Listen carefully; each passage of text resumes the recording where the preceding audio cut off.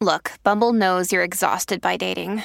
All the must not take yourself too seriously and 6'1" since that matters. And what do I even say other than hey? Well, that's why they're introducing an all-new Bumble with exciting features to make compatibility easier, starting the chat better, and dating safer. They've changed, so you don't have to. Download the new Bumble now. Welcome to the New Books Network. Hello, everyone, and welcome back to New Books in Early Modern History, a channel on the New Books Network. I'm Jana Byers, your host, and I'm here today with Tom Hamilton, Associate Professor of Early Modern European History at Durham University, to talk about his new book, A Widow's Vengeance After the Wars of Religion, Gender and Justice in Renaissance France, out right now, right this minute, 2024, from Oxford University Press. Hi, Tom, how are you? Hi, Jana. I'm well, thanks. Oh, it's great to talk to you today. And right now, the book came out yesterday. It did. So thanks very much for inviting me. It's lovely to have the chance to talk about it when it's just been delivered to Durham. The box came a few days ago. Ah, that's delightful. You're holding in your hands copies of your work. It's hard to overestimate exactly how special that is, right? Like, that's so great. After, yay, it's such a long, kind of lonely process. Very few, in fact, an academic career, there are very few moments of like pure celebration. So congratulations. Well done. Thank you.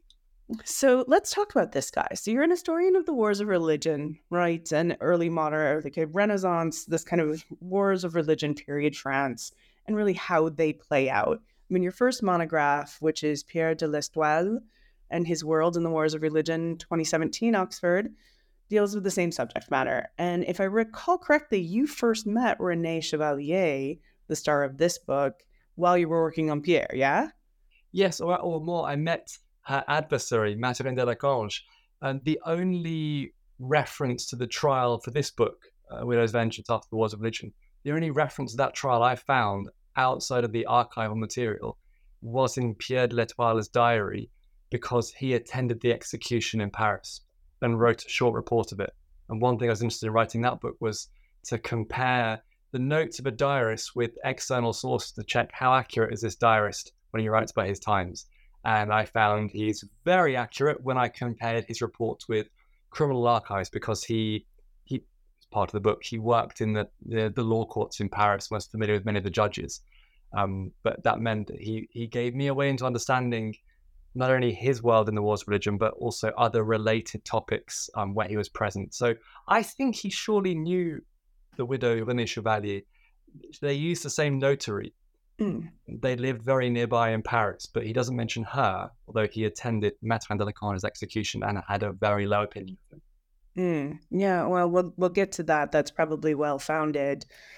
Before we go on any further, tell us a bit about the archival material that make up the base of this study and your previous study. Well, it's a great question to start with, because the archives are what got me into the topic. I think broadly as a historian, as a social and cultural historian, my interest is in fundamentally how did people live through and survive the wars of religion. But that's really hard to understand as a historian if I'm interested in anybody beyond the levels of the highest aristocracy or the very literate elites. I wrote my first book on a diarist who was a very literate and learned member of the elites.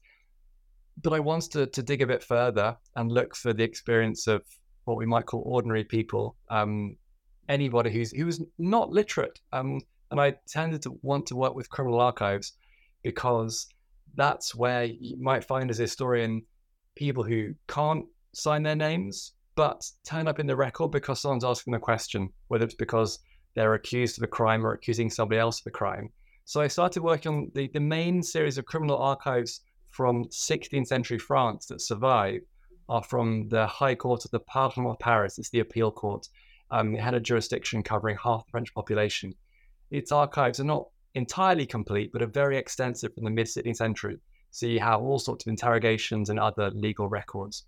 And there's a series of some catalogued longer interrogations. And I remember when I was first struggling to even read the handwriting, which sometimes looks like the hairs on my arm, And I thought, I just can't do this. I need to photograph and take it back to the UK to start transcribing.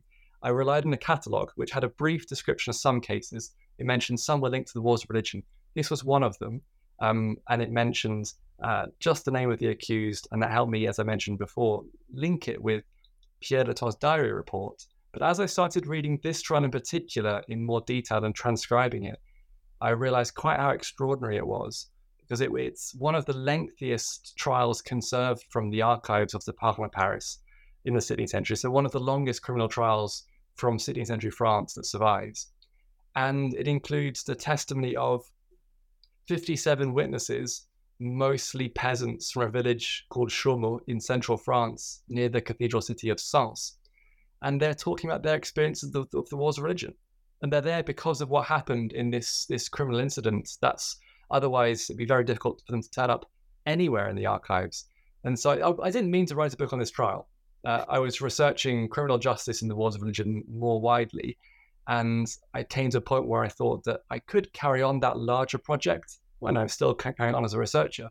But if I did that and left this trial, it might be a paragraph, it might be some examples, some anecdotes in a broader book. But then I would lose the stories of the people who really interested me and captured my attention. So I thought after a while, having spent so long transcribing it, I wanted to pursue this story and set aside the bigger project for a bit later on. Mm-hmm. There's this kind of ongoing debate, right, for decades now about using criminal trials, and there are all kinds of problems with them, and of course that's true. But it, just as you've laid out, like, how are you to get at the lives of these people, and they don't show up any other time? I think it's right to be skeptical of any source of this story, and the fact of a source being an archival manuscript rather than a printed book doesn't in many ways make it more or less trustworthy, although I'm fairly optimistic on the archival documents. Firstly, the scribes in the courts writing down the transcript interrogations have to, for their job, to maintain their job, their office, they have to write an accurate report. I've seen trials in the archives in Paris of scribes stripped of their office for writing a false report, prosecuted for fraud. And often people who come to the courts on appeal say, you can't trust what was written down in the local court because the scribe was corrupt. That's why I'm appealing to Paris. So I think often the records are fairly good at transcribing what was said in the courtroom, although they're often full of abbreviations. Sometimes when you can compare a neat copy in the earlier rough report, you see further how it's condensed. But they're fairly accurate records of what was said. Whether what was said was true is another question. People lie in court for all sorts of reasons. That's a fascinating question and becomes part of the history in itself. So among other books that we as early modernists, as historians might be familiar with, Natalie Zemon Davis famously wrote the important book Fiction in the Archives on how far people tell stories in courts to achieve their own ends, which might be more or less true, but the way in which they tell the stories is also part of our research and the interest of working these documents in the first place. Yeah. And they're just cool. They are. I love them. It's so exciting to work with. And even if they're written down by highly trained literate scribes who have better or worse handwriting, depending, and I have my preferred and less preferred scribes for that reason, you sometimes see, even for the less literate among the witnesses, you see, for example, in this trial, people signing their names. There's a married couple, Marin Leroy and Olive Corriou. She signs very nicely with a condensed script, although she was not wealthy at all. They were farmers near Chaumont. But he tried to sign and he stopped halfway through. And the scribe wrote, he signs very badly. So you can see these kind of touches of people's lives on the page, as well as records of what was said. And I don't want to pass on that as a historian. The quality of the documents draws me to work with them. Yeah, absolutely. I'm with you on this. All right. So tell us, let's get, I want to get to know the kind of this players, because it's a drama. This is a drama where we're going to read about, and I would like to know the characters. So let's start with Renée Chevalier, who has got to feel like a close companion at this stage, right? She does. And really, when I discovered who Renée Chevalier was, that's when I realized that this was a book, not just an article or an anecdote. Renée Chevalier, she's the widow who takes her vengeance in prosecuting this trial. She is absolutely fascinating. She lived to the age of 89. She married 5 times. She was born into a minor noble family near Sens in central France. Her mother died when she was very young. She had a sister called Anne Chevalier. Her mother was noble, and her father was a merchant. So after her mother died, her uncle took control of her guardianship and brought her up. But her uncle was a Protestant, strongly involved in the wars of religion. He used a lot of her inheritance to finance the Protestant cause in and around Sens. So René Chevalier grows up the ward of a Protestant military captain in the early wars of religion. His house is ransacked in the 1562 massacre at Sens. He's not present, but his house is raided. When René Chevalier is in her early 20s, he arranges her first marriage to a financier called Martin Le Grel. He had, with a few other assistants, saved the House of Nevers from financial ruin in the 1560s. So he's a wealthy financier who needs to marry into nobility, and they have a good arrangement there.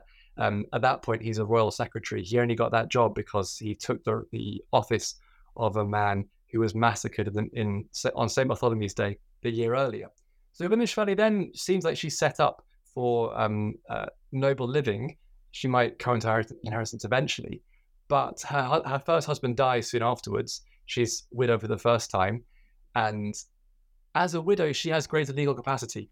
She can act to defend her own interests, and so she sues her uncle to get control of her inheritance, and she wins. She sues her mother-in-law to get control of the inheritance of her first husband, and she wins. It's helped by the fact that her mother-in-law is also a Protestant who fled Paris in 1563 to marry the Bishop of Nevers when he converted to Protestantism and went to Geneva. He was executed because he betrayed the Geneva Republic as a double agent. So the judges in Paris aren't likely to find in favor of this mother-in-law. So René Chevalier ends up as the Dame de Chaumont. She's the noblewoman. She's the lord of Chaumont. She controls the chateau. She's a very competent businesswoman. She turned up across the notarial archives. I could find her signature on all sorts of documents and letters. So the research became as much reconstructing the biography of the plaintiff who brought the case, and that the crime at the center of the book begins with the soldiers led by a captain called Mathurin de la Cange invading her chateau at Chaumont near Sens in the winter of 1590-91 because they were looking for somewhere to overwinter, basically, at that phase of the wars of religion known as the Troubles of the League. It's the 8th Civil War, but it probably doesn't quite matter to distinguish between phases up to that point. But it's a war over who will be king. Will it be a Catholic, or will it be instead Henry of Navarre, who at that point is the heir to the throne by hereditary descent, but is a Protestant? Mathurin de la Cange is in the royalist army supporting Navarre, and it becomes an internal dispute, and René Chevalier gets caught in the middle.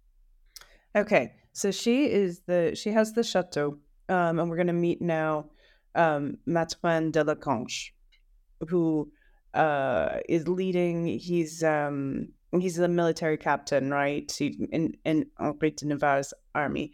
So tell us about. Well, actually, let's step back a little bit and talk a bit more about this very brutal conflict. So these crimes are playing out in the French War of Religion. It's 36 years of intermittent violence, right? What's at stake? What's at stake is peace in the kingdom. Mm-hmm. What's at stake is justice. Is it possible for soldiers' violence to be prosecuted? Mm-hmm. Who is responsible for maintaining the peace? And ultimately, in the broader conflict that links up René Chevalier as Lord of Chaumont, Mathurin de la Cange as a soldier in the royalist army, he is fighting for the succession of the man who is, in his view and in the view of many in France, the legitimate heir to the throne. His opponent is the Catholic League. You have the support of the Duc de Guise and his faction, one of the wealthiest noble families in the kingdom, ardent Catholics. The League has the support of the Spanish monarchy, of the papacy. So it's a pan-European Catholic movement trying to prevent Henry of Navarre becoming king. So for people living through the conflict, who is king depends on the solidity of French law. Hereditary succession depends on Salic law that goes back to the Franks. If that's broken, what happens to the French constitution? So that's what the royalists say. They're defending their constitution. On the other hand, the Leaguers say, if the King of France, the Catholic Kingdom of France, if the king is a Protestant, Henry de Navarre, then they've torn apart the contract of church and state. What's at stake is a broader question. Is the church in the state, which is what the royalists say for Navarre, or is the state in the church, which is what the Leaguers say? And that is a battle for the life and death and for salvation. Yeah. It really matters what's going on. And it's the kind of conflict on that level for peace, civil society, salvation, that means that civil war ties up everybody in the kingdom, not just the higher aristocracy, the generals and the armies. The war is on a small scale. The French talk about la grande guerre, la petite guerre.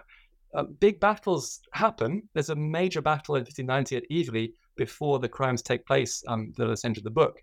But more likely, war in the wars of religion is about small numbers of troops, village by village, looking to stay alive and pursue the cause and take control over very small points of territory. And that all adds up to make the military stakes very high on the scale of the kingdom and even throughout Europe. But it's one that I think makes most sense for us as historians.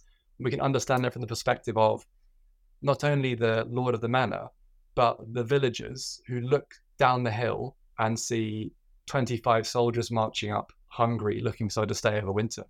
Yeah, where are they going to spend the night? And which is whose things are they going to take?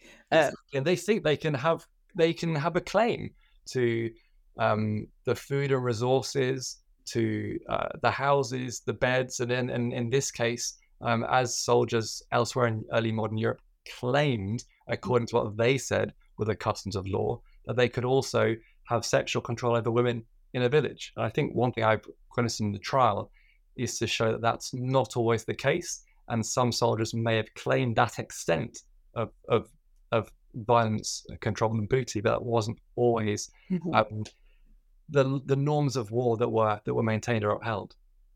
But so, I mean, what you've just outlined is a conflict that means absolutely everything from top to bottom, every facet of your life. Who's coming to maybe kill you and take your horse?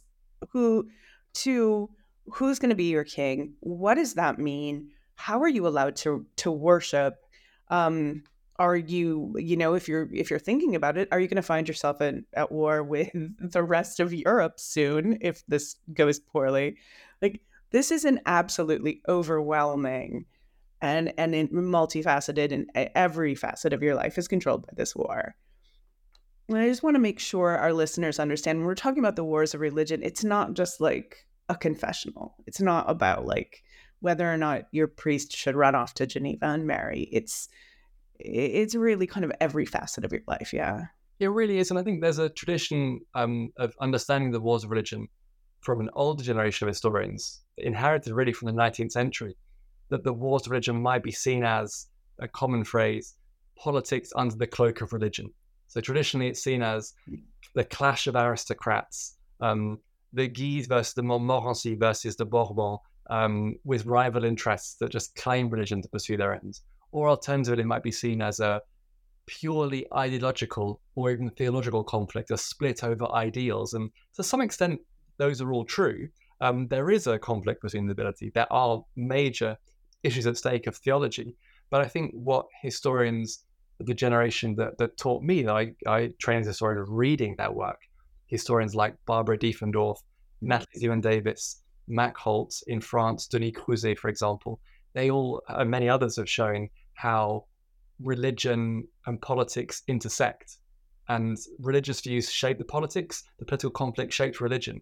And it's the interaction of the two forces that makes this such a totalizing and overwhelming conflict for everyone who lived through it. Right. Okay. So let's get back to our little conflict. This is an earth-shattering conflict in here. So let's talk about our man Mathurin de Lagrange. Yeah, not a nice guy. Yeah. No, he's one of the biggest villains ever studied. And that's fascinating to write about someone that you have such a visceral reaction against. But the scale of his violence is extreme. And it's also interesting for me to think about how to write that. It's very difficult to represent it responsibly, but also to understand his motivations. And if it's a problem with criminal archives, you see the representation of somebody through the court record, and he comes up in the trial 10 years after the events of the crime, defending himself. But partly, as I did with René Chevalier when I was researching the case, I wanted to reconstruct his biography as well outside of the trial. And that was much harder than for René Chevalier, because despite his name de Lagrange, I don't think he was a nobleman. I've twice found him claiming he was the seigneur of Lagrange, but I also found his estranged first wife calling him Mathurin Lagrange, so not a nobleman. I did find him, though, in some records, he grew up in a village near Chaumont called Dolo, in the household of a Protestant family. He probably joined the army in the early 1580s, the Royalist army.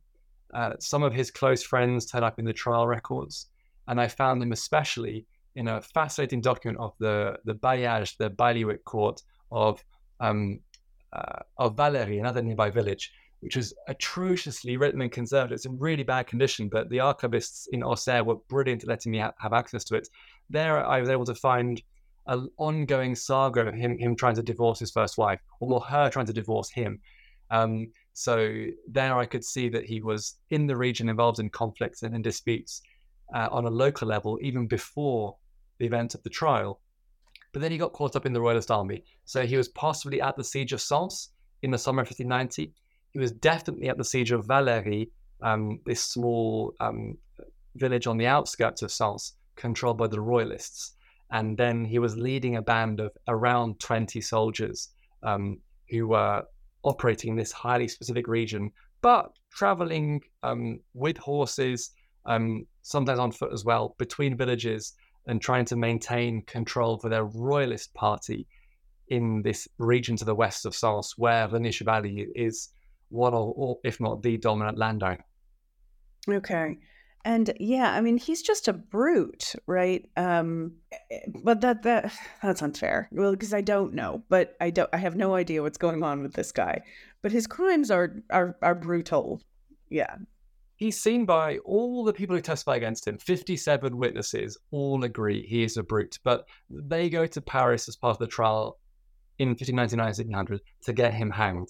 They're out for revenge against him, but even if we find it difficult to trust criminal records for people go in with an agenda into the courtroom, we can also historicize standards of proof and say, what did it mean for them in the 16th century to prove something? Law courts at the time wanted a confession, which he was not going to give, or two valid eyewitnesses. There are dozens of eyewitnesses with strong claims to describe the crimes he committed.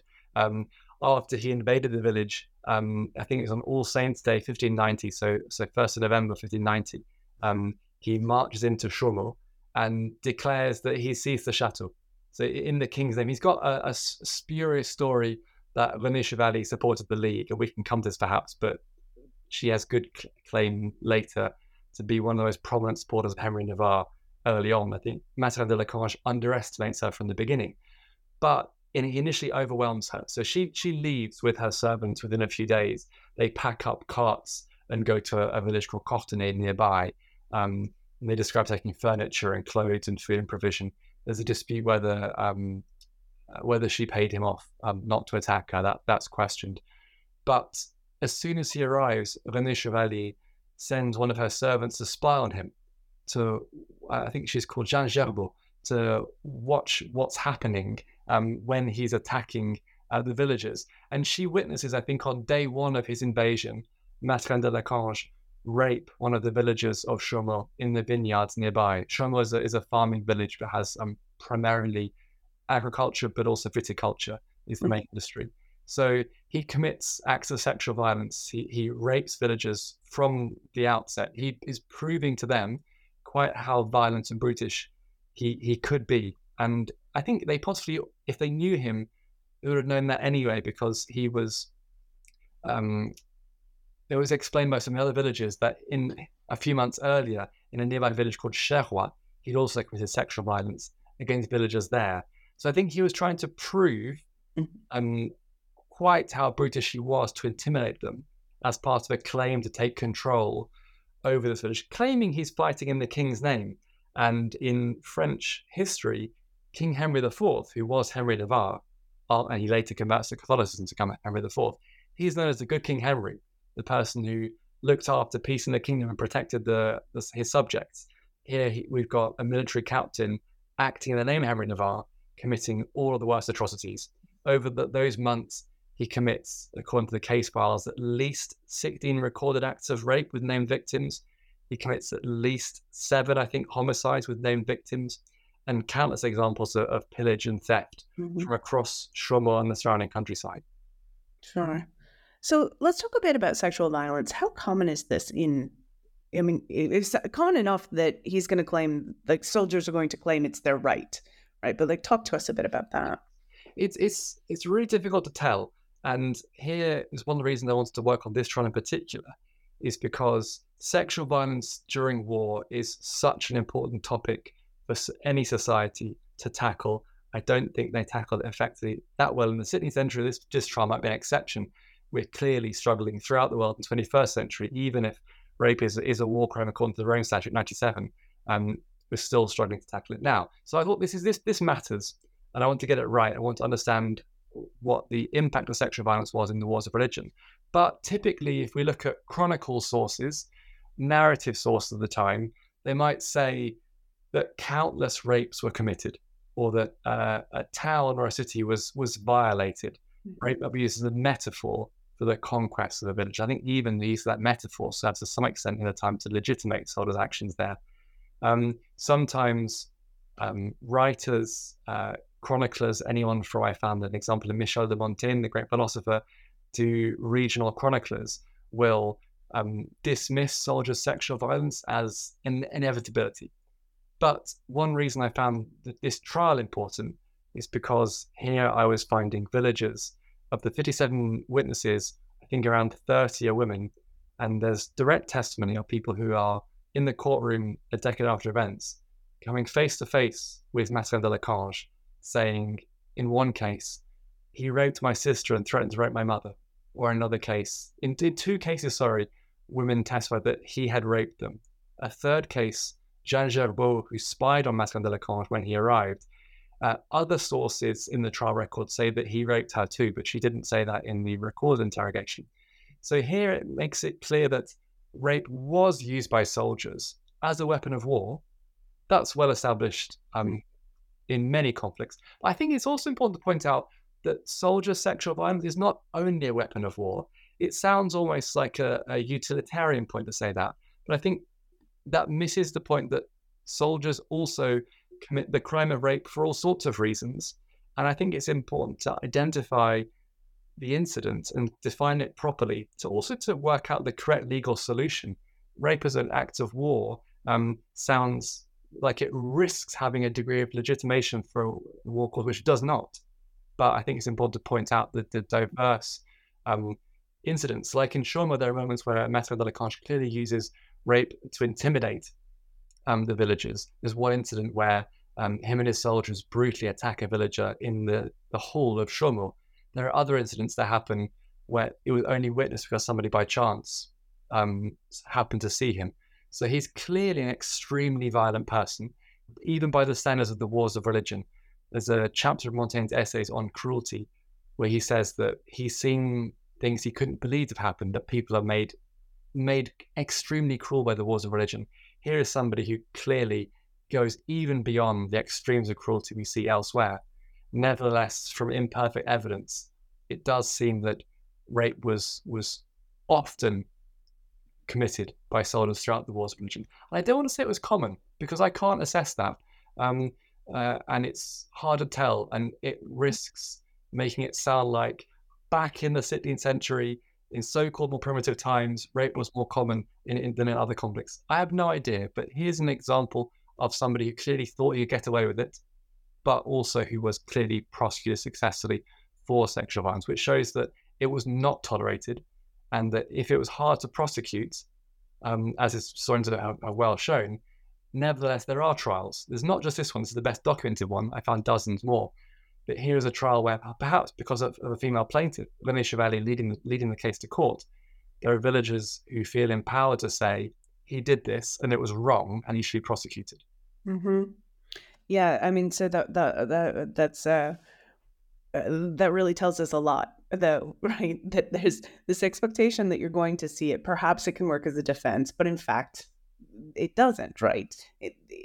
So there is something, however commonplace it might be, it's still not common, perhaps. And indeed, then in 1599, a decade later, this comes to a head. René Chevalier leads her village, really, to Paris to take on Mathurin de Laclanche. And this is exceptional. Yeah. Yes, I think, and the fact it took her 9 years to repair the case shows the difficulty of going to court. I think early modern justice is often rightly criticized for being expensive, slow, inefficient. I think sometimes we risk condemning early modern justice for those terms, which we might also acknowledge can characterize aspects of our justice today. But clearly it took time. René Chevalier had to arrange her finances. She marries a second time just before the trial comes to court. She has to gather the witnesses. But after doing that, and spending several years also drawing on the support of her patron, her first husband's patron, the Duc of Nevers, she charters a boat in Sens. The villagers travel from Chaumont and other nearby villages to get on the boat to Paris. It travels down the River Yonne. It joins the Seine at Montreux-Faute-Yonne. And she has her Parisian hotel, her residence on the left bank, which she inherits from her first husband. And she clearly spends the next 6 months to a year in Paris, arranging hostels for the witnesses. I found records of her ordering in shipments of firewood and wine down the Seine for that particular period. She's a plaintiff. She doesn't go into court. She's not allowed to testify. She denounces Mathurin de Laclanche. There are all sorts of aspects of legal chicanery that it first goes to a military court, who send it on appeal to the Parlement, the High Court. Mathurin de Laclanche wants to appeal against the initial hearing, but it proceeds in any case. And so the judges in Paris say, okay, René Chevalier, you've done your own local interrogation. It begins with her getting her solicitor to interview in the Chateau of Chaumont. She brings all the testimony to Paris. The judges say, fine, you've done your own interrogations, but we have to verify this. We have to make sure that what the witnesses have said and is written down is true, and to test it as part of a standard procedure in inquisitorial justice for the period. The magistrates in Paris bring all the witnesses face to face in the criminal chamber. It's called the Chamber of the Tournelle. The tower is still there in Paris, in the Palais de Justice. It faces the right bank from the Ile de la Cité. And they confronted them face to face, and the judges read back to them what they'd said in their earlier interrogations. The earlier interrogations don't survive, but we have the record of what happened in Paris. And then Mathurin de Laclanche gets the chance to say, as he does every time, you're a liar, you've been bribed, you can't be trusted, you're a spy, you fought against me, whatever he can think of to slander them. And they say, no, I'm not. You're lying. This is what happened. You committed all these acts of rape, homicide, pillage. And it takes about 7 or 8 months to go through all these interrogations. Magistrates do it very carefully, gather the testimony. It makes up something like 40,000 words of testimony in total.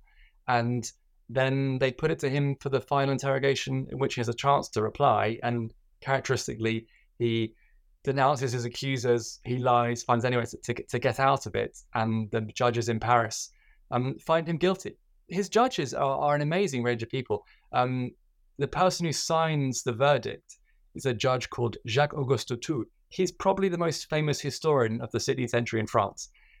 He is at the same time as he's judging the case, writing the history of the wars of religion, the history of his times.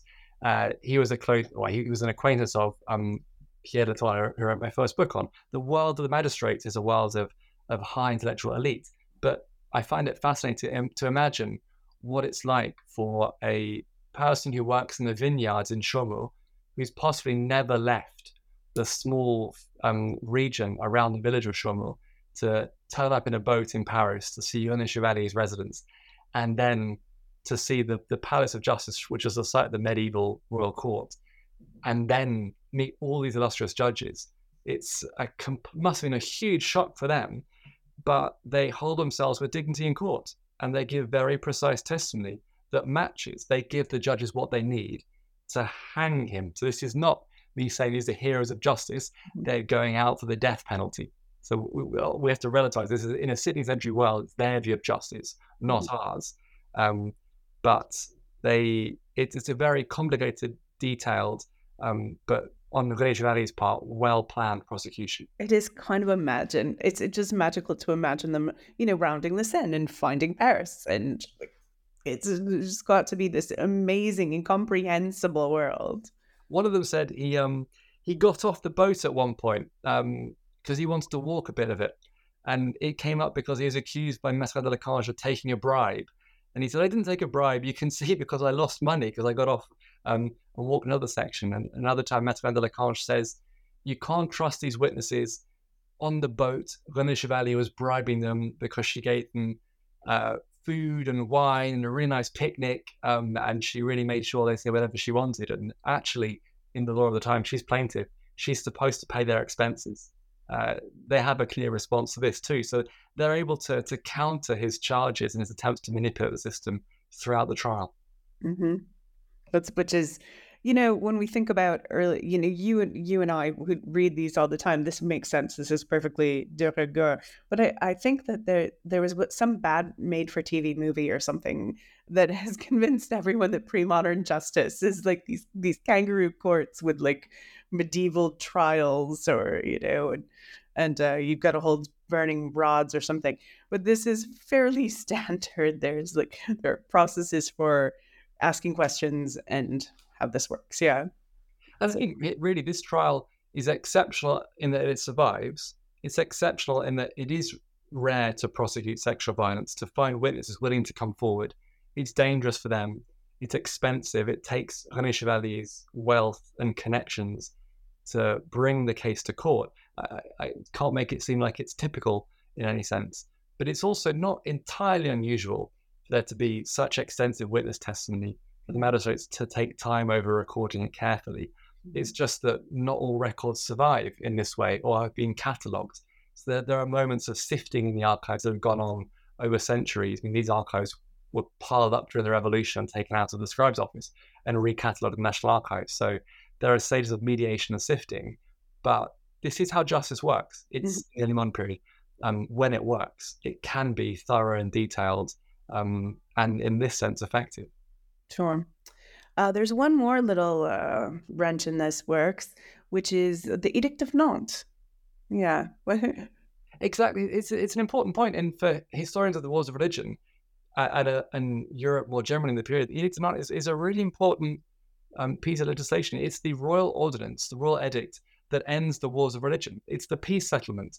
It lasts from 1598, and when Henry IV orders it to end the wars of religion, until Louis XIV revokes it in 1685 when he ends religious toleration. But for that period, Protestants, they've not won the wars of religion strictly, but you have Henry of Navarre becomes Henry IV as king. He converts to Catholicism. He finds a way to create a structure where Protestants can have freedom of conscience and to some extent freedom of worship in certain locations. There are Protestant churches. There are Protestant strongholds. There are bipartisan courts called the Chambre de l'Edit, the Chambers of the Edict, that can judge legal cases with a mixed bench of judges.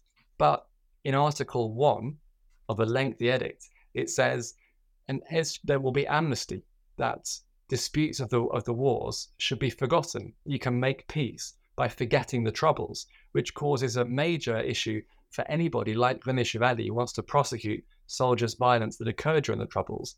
That how can this happen? Because the amnesty clause is not saying wipe your memory. That's impossible. But it is saying you cannot bring to court disputes that relate to the Troubles. However, Article 86 of the Edict of Nantes, so buried quite deep in the record, and there was an earlier version in the 1577 Edict of Poitiers that ended a previous civil war. It makes an exception, and this is really important for the trial. It guides the whole process, that says that what are called in the article execrable crimes, cas exécrables, they're exceptions. And this means that if a soldier or anybody else commits an act of violence that's so heinous that it goes beyond what has been ordered by a captain or a hierarchy, that it's a breach of natural law, that it might involve rape, pillage, serious homicide, theft on the highway, crimes, not acts of war, then they can be prosecuted. And I think that's the crucial legal exception that allows the trial to go ahead.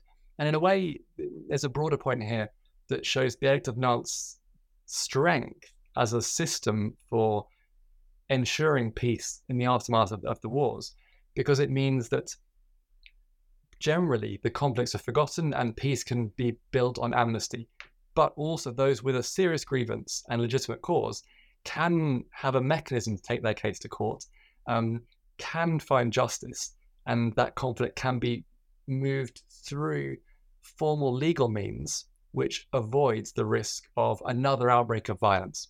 It's what jurists at the time would call public vengeance, and by which they mean not private vengeance, feuding, but I think they're trying to lure people to the courts and saying, you don't lose honor by suing or prosecuting rather than fighting. In fact, you gain in honor by taking your court before the king's justice and having the magistrates serving under the king approve the validity of your claim, that you have your vengeance, you have justice, you've taken revenge, but in a way that secures and guarantees peace. And my broader argument here would be that the peace settlement doesn't, in the end of the Wars of Religion, doesn't only depend on King Henry IV top-down pacifying the kingdom by his great glory and genius, but also depends on villagers from Chaumont getting on a boat and spending 8-9 months in Paris to support René Chevalier's prosecution of an atrocious military captain. There's a perspective that for peace to work, people need to really take part in it. And for reconstruction to happen, they need to follow through the implications. And the Edict of Nantes is an example of laws of war in this case, but I think this is a point with relevance for any period. A law court or magistrates or a king can come up with the text of a law, but for it to make any difference, you've got to apply it. And here, this law was applied by René Chevalier, by a noble widow, not by strictly on his own, the genius of the king who devised it. Mm-hmm. Yeah, wow. So how does our story end? Well, it's interesting that the story ends with him being hanged, with Pierre de l'Etoile as we started, going to the Place de Grève now, where the Hôtel de Ville, the town hall, is in Paris, watching Mathurin de Lachange be dragged to the scaffold, swearing, and it's good form for him. L'Etoile wrote down that he was swearing at the head judge for not pardoning him. The head judge of the Parlement of Paris actually was related to de Lachange's childhood patron, so I think he was hoping for a pardon at the last minute. So it ends with him being hanged. I have no idea, but I expect that René Chevalier and some of the villagers who are still in Paris were present to watch him hang in April 1600. But after that, there's no mention. There's L'Etoile's diary entry. They forget about him. Or at least they don't record any mention of him publicly. But René Chevalier lives she's only halfway through her life at that point. She goes back to Chaumont. She marries 3 more times with Jacques de Montgomery, who interestingly is related to the Duc de Montgomery, who was responsible for the Wars of Religion beginning. It was his lance. It was his lance that pierced the eye of King Henry II in 1559 that led to the succession crisis. She marries Anne de la Marck, another major nobleman from a Protestant family, who had converted to Catholicism. She marries Guy Dufort, the descendant of a family of noble judges in Toulouse. Each time she negotiates a better marriage contract, a larger share of the dower, she builds up her wealth and influence. Unfortunately, the third marriage for her goes awry when her third husband sees fit to leave their chateau of Chaumont in the hands of one of his friends from the Wars of Religion, who pillages it himself. He raids her coffers. He steals her livestock, so she has to sue him, and she doesn't divorce, but she has a separation of goods with the third husband. So I kept wanting to find René Chevalier lose a legal case. I found her in a lot of legal cases. She always won. I found her worryingly impressive throughout. But that's her story. She survives. She passes on her inheritance to her great niece. She has no children, but she passes it on to her great niece, who married a judge in the Parlement of Paris. The court that found in her favor again and again has a high magistrate who inherits her fortune. Her sister, her other nieces were not happy they got cut out the inheritance, but it's hard to work out why. That's René Chevalier. For the villagers, they go back to Chaumont, but I tried to look through the notarial archives that are kept now in Auxerre that were conserved from the nearby town of Villeneuve-le-Roi. There's no notary archives. There are 3 acts only conserved from Chaumont in the 17th century, so I couldn't find them directly. But I found villagers from Chaumont going down the hill to sign documents of all sorts. I found the parish priest, who was one of the witnesses, selling the right to collect the tithe, the tax he's owed as parish priest. He sold it for a lump sum to another neighbour for a large pot of money, as well as the right to have 6 lambs on St. John the Baptist Day and a new hat. So he did well out the settlement. I found that another villager, I mentioned I think early on in our conversation, Olive Coriou, who signed very neatly with her husband, Marin Laway, signed less neatly. Olive Coriou died about 30 years after the trial.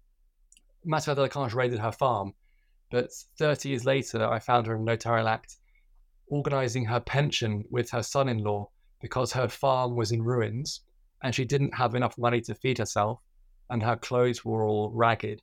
So she signed a document agreeing that she would move in with her son-in-law and he would take her lands and her farm, which had a fallen down roof, and he would give her food and board to the end of her life. So I found fragments of the villagers.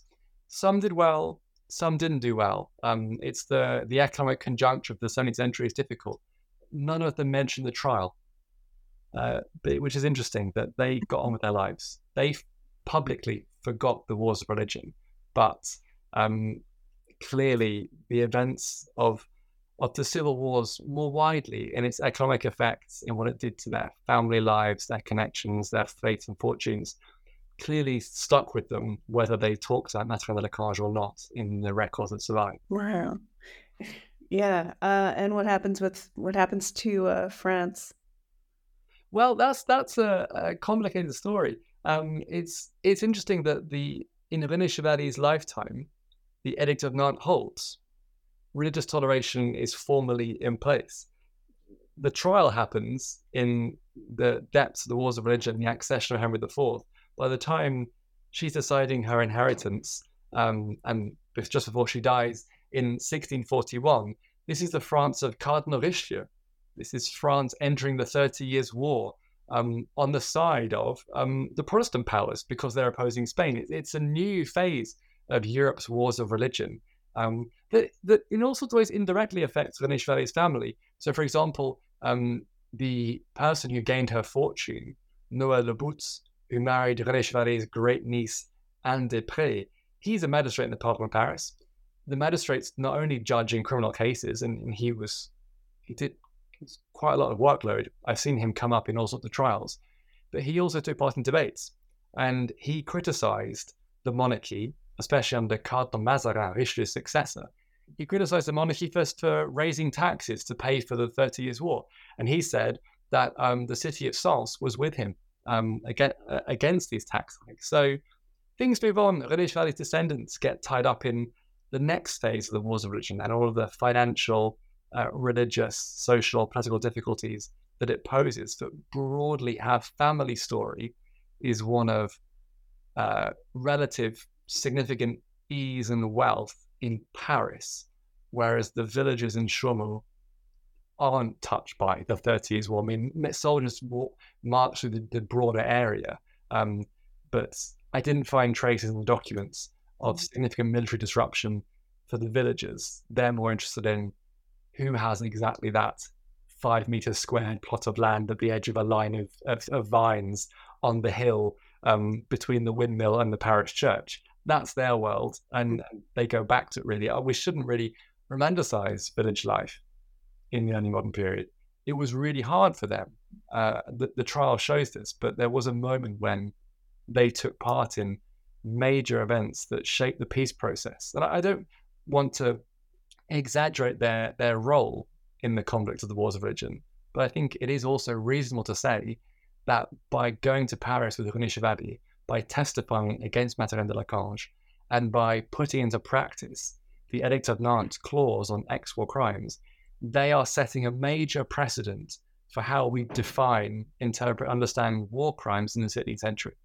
And so that's a pretty significant contribution to social legal history for wine growers and their neighbors from Chaumont, which is a village that I drove to when I was in the research and spent a day walking around. And there's a Rue René Chevalier, but nobody was that interested in talking about it. Many colleagues, especially I should mention my name, Alain Noël, who helped me a lot in the archives in Auxerre. Many of the regional historians were fascinated. They helped me a great deal, so I'm very grateful to them for their help in understanding the regional context of the trial. But it doesn't leave an enduring legacy in the place or in the region for the reason I've explained. They want to get on with their lives, essentially. Mm-hmm. Oh, wow. You had no idea when you stumbled across this what you were going to do. It took me a long time to even work out the word Chaumont. And when I was transcribing, often it's the names that are so hard, you can predict the formula. But as you know from your own archive work, it's just difficult to get an unusual word. And once I started, I couldn't stop. Yeah, I can imagine. So, I've taken up loads of your time. We've taken up longer than I intended. I'm sorry, but it's so fascinating. But, so just one more question. What's next? What are you working on now? Good question. All sorts in a way. I mean, most immediately, there's an article that I cut from the book, which I thought was very important to show the statistical pattern of criminal justice. You asked me how typical is this? How common was it to prosecute rape? I think that's a question you can't answer with one story or even with 10 anecdotes, but you can answer with statistics. So many close friends and colleagues kindly advised that I cut that from the book and make a separate article, and they were right. So I'm working on that, and I'm also developing the new projects linked to that broader question of how does justice function throughout France, not only this exceptional trial, which I kind of broke off. So in a way, it's back to plan A after a fascinating but quite extended detour, thanks to René Chevalier and Mathurin de Lachange. Oh, fantastic! That sounds like a good plan, and good luck on this article. I want you to work. I want that. I want you to get that out. I want to read it. Yeah. Should be coming out before too long with the 16th Century Journal. Oh, and I love that journal. Me too. Yeah, I love that journal. I love their conference. I love them. Yeah. Okay. All right. Well, that will look good then. Thank you so much for taking time with me today. And thank you, Anna, for taking time to discuss the book. I really appreciate it. I really enjoyed the conversation. Thanks.